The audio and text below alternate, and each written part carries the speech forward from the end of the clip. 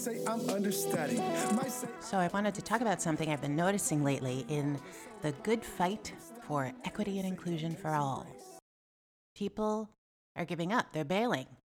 So I was having a conversation with a friend who's a teacher, and she shared that she was having a conversation with a colleague who was thinking about changing careers because it was becoming too difficult or risky to teach certain exercises or navigate the treacherous grounds of inclusivity. And so instead of digging in and self-reflecting or doing homework about it or starting important conversations, they've decided to just bail their life's work, their profession, and go work on a farm because it's easier. Which, by the way, is not easier. Okay, I'd rather deal with issues around equity and diversity and inclusion than smell manure or wake up at 5 a.m. every day. Okay, I can't think of any more farm cliches. No offense to farmers. We love you. We need you. We thank you. So another instance where I have witnessed people bailing is in this Facebook group I'm a part of. I'm in a mom group, which hearing myself say that makes me woozy because it sounds so suburban or whatever. But, it's this massive mom group for the area I live in where you can ask for plumber recommendations or dentists or, hey, what's going on with such and such? And then there's the occasional completely offensive microaggressive transgressions that happen whenever a large collective of strangers essentially try to share a space, even if it's virtual. So the other day, someone asked for recommendations on what part of our neighborhood would be best to purchase a house, to look for a house. And people start recommending places and not recommending places based on what's considered safe or not safe. And an actual real estate agent posts that, she can't officially recommend one area or another, but tells the original poster to look at the crime blotter for such and such areas. And this microaggression, or it's not even it's a macroaggression, let's face it. This macroaggression opened the floodgates. And these warrior mamas who are part of this other group I'm a part of, which is entirely focused on anti-racism in my community, they swoop in like superheroes and start challenging the status quo and make it clear how loaded a casual mention of a crime blotter for certain areas is. And they start challenging the idea of what is safe and unsafe in terms of an area. And then, people started to get defensive and feel attacked, and there were virtual white tears. And now this group is disrupted, right? In the best way. And what I mean by that is, when you have a collective of strangers like this that isn't necessarily focused on anti-racism, those are some of the best opportunities to disrupt, to interrupt whiteness in action, because they're just going about their lives not realizing how they're committing these microaggressions and how their thinking is based in bias and supremacy. So anyways, disruption happens. Guess what happens next? The administrator of this group, this mom group, shuts off comments and goes on hiatus to supposedly regroup and reassess and start working with a person of color who would be added as an administrator when the group is reopened. Now, whether that happens or not, who knows, right? But important conversations about equity and inclusion were virtually shut down. Because when the going gets rough, too often, white folks get going. It's a different kind of white flight. It's kind of like labor in that sense. It's often said that the absolute worst part of labor, the part where you feel like you can't push anymore, you want to give up, you're begging for the C-section or another epidural or whatever, that's the moment when you are about to make the turn towards delivering your bundle of joy, right? So that if you can just ride that moment out, as horrible as it is, the miracle's going to happen soon. Very similar to that point of allyship and activism where you feel like you can't take it anymore and you just want to bounce, you want to get out. But if you stick with it and you move through the pain of it, the miracle is more likely to happen. There's space and opportunity then for the miracle to happen. And finally, that leads me into some good news, which also is combined with my own weariness that I want to share with you. So the last we left off with Blue Harbor was the second round of emails I asked folks to send because they suddenly said that they were going to be implementing these new policies on hate speech and training, but I was suspicious because it was too quick a turnaround and it seemed more like they were placating us. And I talk about that in other episodes. In the titles, it says waterpark, so you can find the episodes where I continually update with what's happening. So I said, be wary, be skeptical. Supposedly they're implementing this stuff. And at that point, I was feeling pretty worn down by the whole fight, quite honestly. I was still very discouraged by the fact that the general manager still had never called me personally, even though others had encouraged her to do so. And by others, I mean the other people that she decided it was all right to call to talk about the incident, when in fact they weren't even there, but that she had yet to actually speak with me.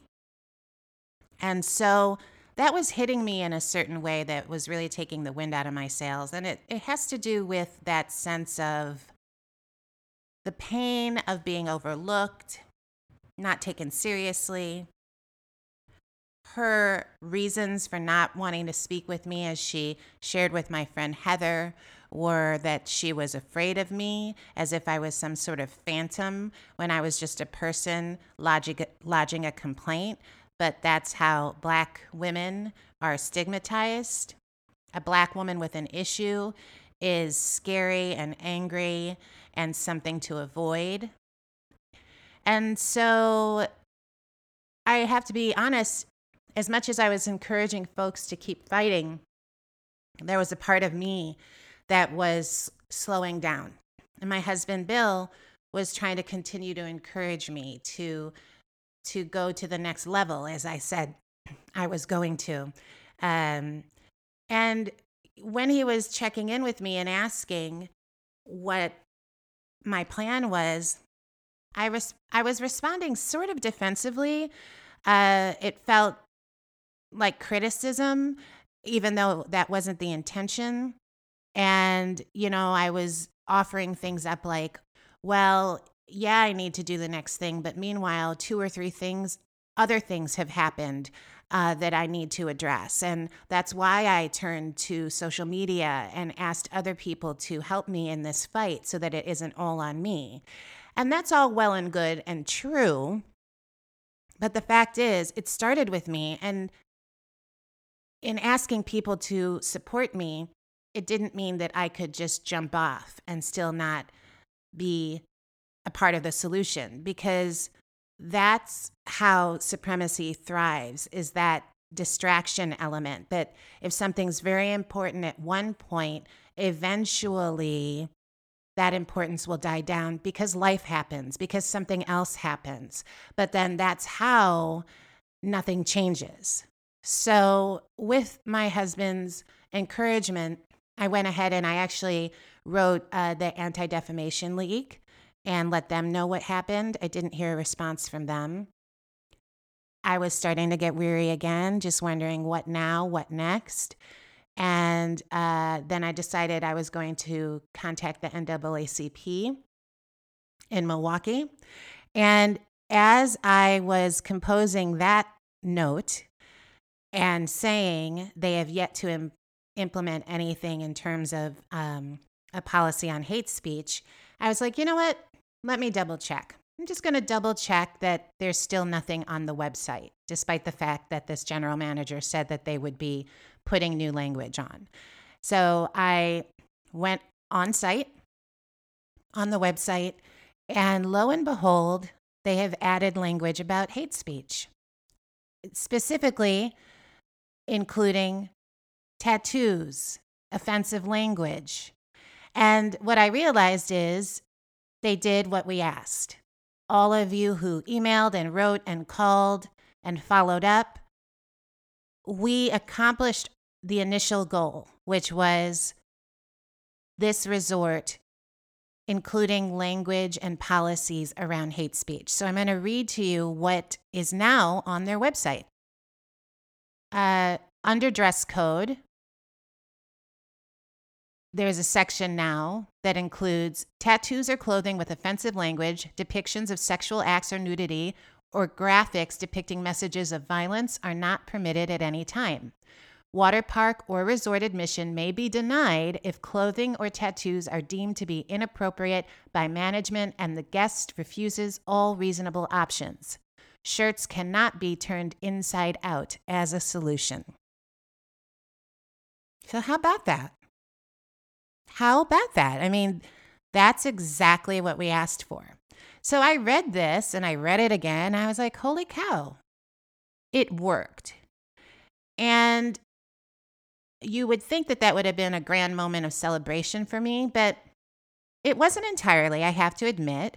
I knew it was a step in the right direction, but I actually texted Heather, my friend, who was the first person who received a call from this general manager before me, and who's been integral, actually, in supporting me. Partly because when Heather wrote her email, she actually said in the email, other family entertainment venues have this language, and all you have to do is look on their websites and see how they have composed it if you need some help, right? And so to some degree, I actually think that's exactly what they did, because some of the language here is very similar to the policies for other family entertainment venues. I have to admit, it feels a little selective still, because in fact, one of the websites that this seems to have been borrowed from is a little more explicit. It lists what offensive language is, and is a little bit more conclusive as far as what will happen to a guest who is doing this, as opposed to it sort of being at the discretion of the management. But still, when I texted Heather about it, she texted me back and she's like, do you consider this a win or a minor win? And I so appreciated the question. And I had to admit that I somewhat consider it a minor win, only because on a personal level, I still have never heard from this general manager, right? She has never directly called me. It's also strange in the sense that now that they have added this language, like, don't you think they would do a victory lap, or, make sure that any of the people who did call or email, in particular my husband and I, that they would want to say, look, we did it, spread the word. None of that. So that's where it feels a little bit empty. But my dear, dear husband has been trying to really get me to see the victory that's there, because there was nothing before and there is something now. Does that mean I'm going to rush to this resort with my family again? No, it does not. Partly because of how things were handled, and none of that has been acknowledged. Honestly, partly because the language is still a little bit vague. And I don't feel positive that while they added this language, whether or not their staff even knows about it, I hope that this has been communicated to their staff, but I can't be sure, because again, there's been no follow-up, no communication. All of this is to emphasize the sort of arc of this type of activism, right? And the ebbs and flows, because I certainly ebbed and flowed with this. I came out guns blazing. I felt sort of dejected and run down. I re-upped, felt dejected again, re-upped again. And that is the process of this type of work. And honestly, there was a point where I was thinking it was just going to be same old, and nothing was going to happen. And I do recognize that, in a sense, the adding of this language is that miracle that I was talking about before. So, again, relaying it to labor, all this discomfort I was feeling really just at the beginning of this week was that moment of, do I beg for the, C-section, which really isn't a thing. I actually tried to get I didn't want a C-section with my second daughter. She was 10 pounds, 12 ounces. And they were telling me it might be an option. And I was like, no, I want to deliver vaginally. Sorry to be graphic. And, they were really trying to support that. And then at one point, it was just becoming so difficult. I was like, give me the freaking C-section. And the doctor was basically like, yeah, that's going to be up to me. My point being that I reached some of those points with this battle, but I plugged away and the miracle happened. So let that be, an encouraging tale for this work that we're doing. And then also, again, if you are one of the people who emailed, called, please know that I am so grateful, because it would not have happened had I not gone on social media and asked you guys to act. Because if it had just been a complaint from me, I still wouldn't have talked to the woman, right? She had to address it because so many of you participated and shared your feelings and thoughts. And because of that, they knew they had to act. And they did. So yay us. Yeah? Give yourselves a round of applause. So all of this is to say how hard this is. It's hard for people on the outside of it because they feel criticized and villainized and attacked and scared of offending. Or, for instance, in the case of the teacher who wants to change careers, there's fear, I'm sure, that, if they say or do something wrong, they could lose their job anyway. So they may as well get out first, or perhaps they could get sued. And, granted, the criticism is necessary always. And sometimes so is the villainizing, right? It depends on the situation, but it's hard for people on the outside. It's hard for people on the inside. I posted an article on the Facebook page about what's called racial battle fatigue, and how people who experience these daily microaggressions and injustices and inequalities are stressed like soldiers in war. And I've got that, right? But while it's hard for me, it's easy for me to say, I got that, I recognize that. It's also hard for me to believe my stress could be equaled with soldiers in war. And I guess that's because, number one, I have great respect for soldiers in war and the sacrifices they make.